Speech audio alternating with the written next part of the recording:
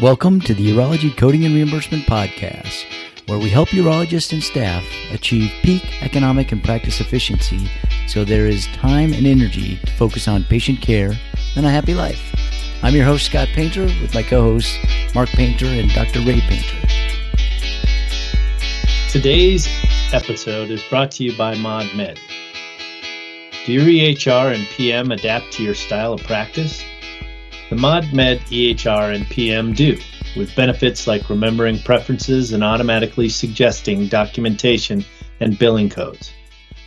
Urologists voted ModMed the #1 urology-specific EHR and PM solution available. Built by urologists with input from yours truly. Stop wasting 60 minutes and $200 for each of your open or no-show slot. Go to modmed.com/PRS network. Set up an appointment with the team at ModMed Urology and shift your urology practice into high gear. Imagine a solution on a tablet or the web that works seamlessly with revenue cycle management, analytics, telehealth, payment processing, patient engagement tools, and much more. ModMed is transforming healthcare by placing doctors and patients at the center of care. Welcome to episode 136 of the Urology Coding and Reimbursement Podcast. I'm your host, Scott Painter, with my co-hosts, Mark Painter and Dr. Ray Painter. And in today's episode, we want to talk about two things. We have two issues we want to discuss. One is coding for prehab, and the second is doing a catheter, a straight catheter, and billing that for Medicare, billing Medicare Advantage for that. So we had a question come in, what code and what's happening, because they're getting a denial. So, all right, Mark, Ray, anything you want to share before we get started? Not for me. I'm drawing a blank too. All right, well, let's dive right in. Okay, so we had a question the other day come out, and it was, can you bill for prehab? So a physician, a urologist, was going to do a prostatectomy and was wondering if they could bill the prehab, the PT codes prior to the surgery. Mark, you want to share what that looks like and why they would do it, and can they do it? So, I guess in the end, there are some initial studies out there that, from what I understand, that if the patient is in better shape before they actually go into surgery, they recover more quickly. So I've heard this from a few different docs that they would like to get patients getting ready for a prostatectomy to start with some physical therapy to build up their muscles so that they can recover quicker and have fewer complications after the surgery's over. And so can they do it? Of course they can do it. The problem is coverage. So it depends on who's going to pay, right? So, the way Medicare is set up, and a lot of the private payers have followed suit, is insurance is really built to deal with problems. And there are only a few things that Medicare covers that are preventive. The PSA being one of them, screening colonoscopy. You're welcome to Medicare physical. They do cover a screening ultrasound to look for the potential of an aneurysm, and they do cover prostate checks, but they do not cover preventive or prehab, if you will, those things that are provided to a patient that, especially within the physical therapy realm, are not specifically prescribed to a patient who does not yet technically have an issue that physical therapy would be directed towards. So essentially, we know that they're, regardless at this point in time of how well the patient would do in that recovery setting, based on that pre-service work, Medicare is not set up to pay for that. Now, over time with more research and more outcomes and more standardization of care, that might come into play. But right now, that is not a covered service within Medicare, and therefore a lot of your private payers will follow suit. But I would check with them to see if that's a possibility, because in the end, the goal is saving the system money. And certainly, as we've all known for years and years, patient comfort is not necessarily a driver for any insurance issues. It's all about problem-directed care. So, unfortunately, we don't have a good way for that to get paid for by the insurance company. Now, whether or not the patient would agree to something like this is a different issue. And if you are going to talk to your patients about this and you would like to charge the patients for these services, I would recommend an ABN, advanced beneficiary notice. Technically it is a non-covered service because it is preventative in nature, or it's not problem oriented in its overall coverage. So an ABN may not be required for this circumstance, but because Medicare covers physical therapy for problem-directed care, it's a good idea to get that advanced beneficiary notice. And the ABN, as you know, needs to be signed for each visit. It needs to be specific for the treatment that's there, and it needs to clearly outline that the patient will be responsible for payment relative to those services. So you want to make sure that you do have that in place, and you talk to your patient, because at the way things are set up right now, that is not a covered service. Now, what if now you'd mentioned there is a circumstance where you possibly could bill for prehab, but that you have to have an underlying condition, right? That, as I understand it, that if you are going to go PT prior to surgery and they have an underlying condition, then that is a covered service. Well, yeah. So if the patient's getting PT because they have a problem, then yes, that's a covered service. So I don't think you can label that prehab, or that's really you're labeling that as treatment. So ultimately the way Medicare determines whether or not that service is covered is based on the diagnosis codes. So if it was medically necessary to treat that patient for that disease state and physical therapy was the treatment of choice, it would be covered.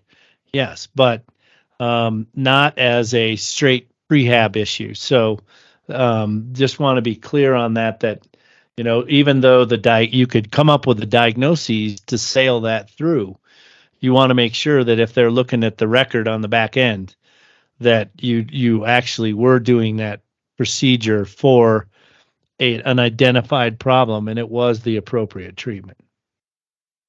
Ray? Yeah, to agree with Mark 100% in a little more basic way. If you look at the original Medicare law, it was set up to diagnose and treat a disease process. So anything that is over and above, like the preventive, has had to have new legislation to do.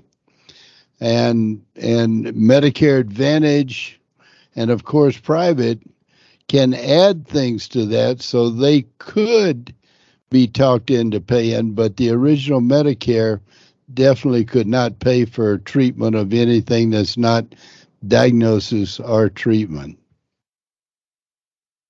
All right, we had a question come in via email, and it said, we are having an issue with Blue Cross Blue Shield Medicare Advantage, claiming we are using 51701 inappropriately. I was not aware there were other codes for passing a straight catheter, but it was brought to our attention that we should be using P9612. Have you guys run into this before? Any guidance you can offer in clarification of the use of 51701?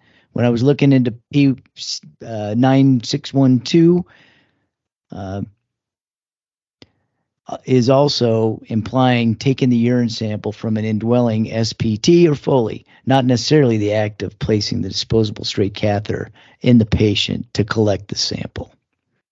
What are your thoughts? All right. So let's go to the definition. P9612 says catheterization for collection of specimen, single patient, all places of service. So I'm not sure where that implication is that you're collecting from an indwelling SB2 or Foley. I mean, it does say catheterization, and the P9612 was put in place by Medicare specifically for circumstances where the catheterization is done to get a specimen. I mean, that's kind of where that fits. So if, and a lot of times we see this with a number of, say, female patients that maybe you had a UA come back positive. We're worried a little bit about the contamination of it, not from the urine itself. And so instead of using a voided sample, you would then catheterize the patient and collect a sample to then run to see if there was in fact an infection or a urinary tract infection. So that's pretty clear. And P9612 is nobody's favorite code because it doesn't pay very well. But importantly, understanding the difference between 51701 and P9612, you would also look at the definition of 51701, which is insertion of a non-indwelling bladder catheter, e.g. straight catheterization for residual urine. So if you are in fact checking a residual urine or you're relieving retention that patient needs a straight cath, then 51701 is appropriate. But if the main reason for the catheterization is to collect a urine sample, then the P9612 is in fact the correct code. The other thing that you might want to understand about these two codes is the P9612 is actually a laboratory code. So it doesn't have RVUs assigned to it. It's based on the fee schedule a little bit differently. And the second thing is it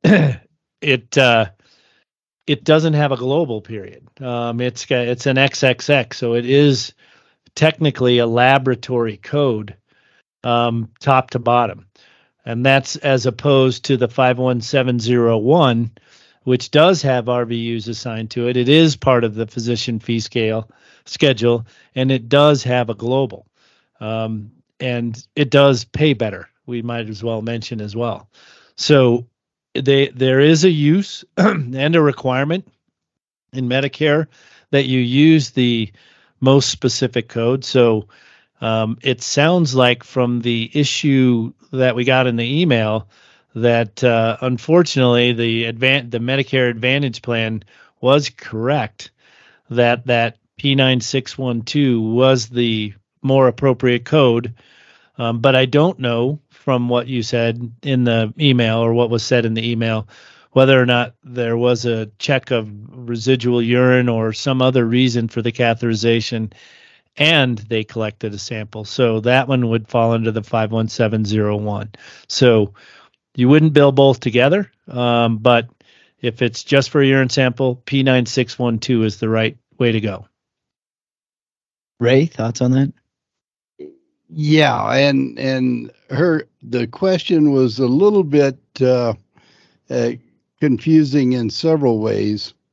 But the bottom line is, as Mark said, if the intent of the catheterization was to collect a specimen of urine, and this is Medicare, you should be using the P9612. And when they first brought this code into active use, that was something they checked on, and you were really supposed to use it. I guess Mark says that people have been ignoring it in the past few years. But if the intent is to collect a specimen urine for Medicare, it is the P9612. But if your intent is to do a residual urine or anything else, then you would go with the 51701. And Mark, do you know what's happening with private payers? Are any of them pushing for the P code? So a few of the Medicare Advantage plans, obviously, and then those commercials that have the Medicare Advantage plan occasionally pop it through, but I haven't seen it as a big or separate issue. So it's not a big one on the radar, but I've seen it on occasion, but most of it is really tied to Medicare and Medicare Advantage. So if you're with a Medicare Advantage and you're getting away with the 51701, there is a possibility of take back. Would that be your reading? There is, if they decided to go chasing after some small dollars. So, it's the 51701 is not a huge paying code, so it's probably not a big target in the take back world. But it is probably likely, if you're starting to see it pop up as a denial, that somebody finally figured out how to put it into the automated editor. So I have a question. How would you know that code existed other than running across it or hearing it in a podcast, or because you're not, the first instinct is not to go to HickPix and try and find a code that to find a code that fits your scenario. You're starting out in CPT, and that's kind of where you spend most of your time. How do you know this exists? Like stuff like this exists? Payer bulletins, nerds, coding nerds. Yeah, smart. Yeah, smart. And that's that's why you got to have the alerts, right? And pay attention to these things. Okay. Well, so it's not just me. No, So but you're you thinking should you're ask not a Mark. coding nerd? Yeah.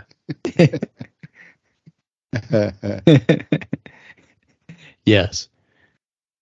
Well, I was looking at this and I'm thinking, I just, until we brought it up in our had this question come up, and we also had it come up twice in 1 week. So we once we start seeing something come up a couple of times, that's when we want to cover it, because something out there is moving it to the forefront. So Well, Scott, if you'd have started your journey 20 years ago, well, that would have been very much a part of your teaching. Very true. Yes, I'm missing some of those things that have been around for a long time. All right. Well, I will remind you that our Urology Coding Compliance and Education Network is open and ready to be registered for.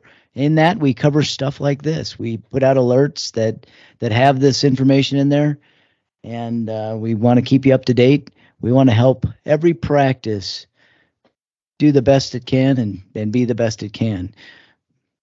Not only maximizing income, but saving time, giving you peace of mind and helping combat burnout. So that's what getting all this stuff and really being proficient and having the whole team proficient. That's what you could achieve with this. So we do encourage you to join us.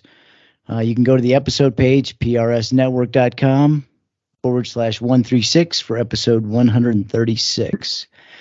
And we do want to thank ModMed for sponsoring this podcast.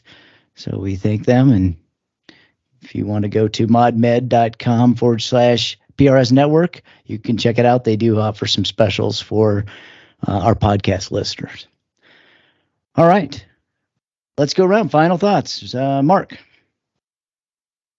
Yeah. So, as we've seen from time to time, payers go back in and tune up things. There are a lot of their automated pieces that are there, and as they start to see patterns, you'll see them, tighten up their general coding rules as they move through everything. So it's not uncommon to see something like a P9612 issue pop its head up after it's been, relatively quiet for a few years. And usually we do see it come in waves and multiple questions, because that means somebody somewhere made a change in the back end and all the payers got it from a vendor, and so it proliferates. And then, of course, as we also know, the pace at which medicine and clinical care evolves is far faster than that which the payers evolve. So, when we look at prehab or, some of the work that's done that we learn about going forward, that is better patient care, it does take a while for that to percolate down into the payers. And of course, they're going to drag their feet as long as they can to avoid covering those things until somebody shows them, number one, that it works clinically, and number two, that it makes better sense to their bottom line. So those are things you'll have to watch in your private payer side. But some of the things that we're up against with Medicare are because the system was designed in a specific manner. And, we have the same issue, or have had the same issue with telehealth with Medicare, that the system really wasn't built to handle telemedicine. Obviously we've got a 2-year window where we're going to see telehealth continue even after we see the public health emergency expire. But boy, it does tell us that sometimes it takes a full-blown catastrophe to make anything move in that Medicare system. So we've got it. So we take advantage of those things, and hopefully we'll see Medicare continue to move forward, but it is not a fast-moving ship. It is just a big old boat moving down the road and in autopilot. Ray? Yes, and the payer probably hired some older coder to look at things that remembered the P code, or somebody new that went back and reviewed all kinds of old memos, and probably what we're seeing. But the other thing is, I just like to emphasize Scott's discussion on the network. We've been doing this teaching and trying to improve practices for many, many years, and finally have come up with a system we now have proven that works. And it includes education. And what we're talking about is the education above and beyond CPC and basic knowledge we get from using our EMRs, CPT, and ICD-10, but really learning the concepts and how to evaluate real-life situations and come up with the proper codes. And in addition, the audits that help to check to see exactly where you are, and it identifies misconceptions, as well as our quizzes do, so you can really learn what you want to learn and need to know.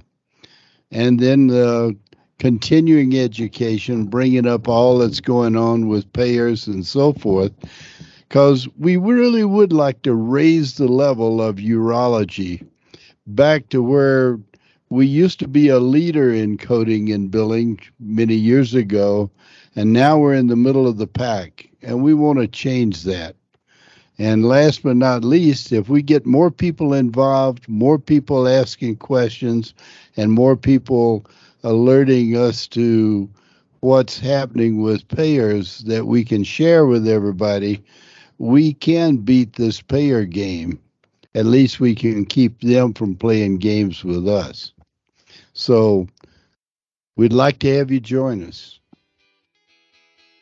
Yes, we would. All right.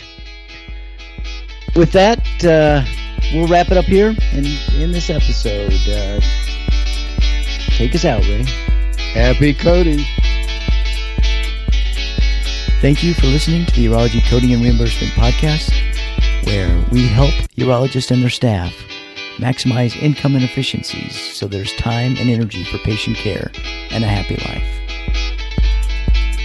Special thanks to Carl Painter for the music today. You can find his music on Spotify under his record label, The Juicery.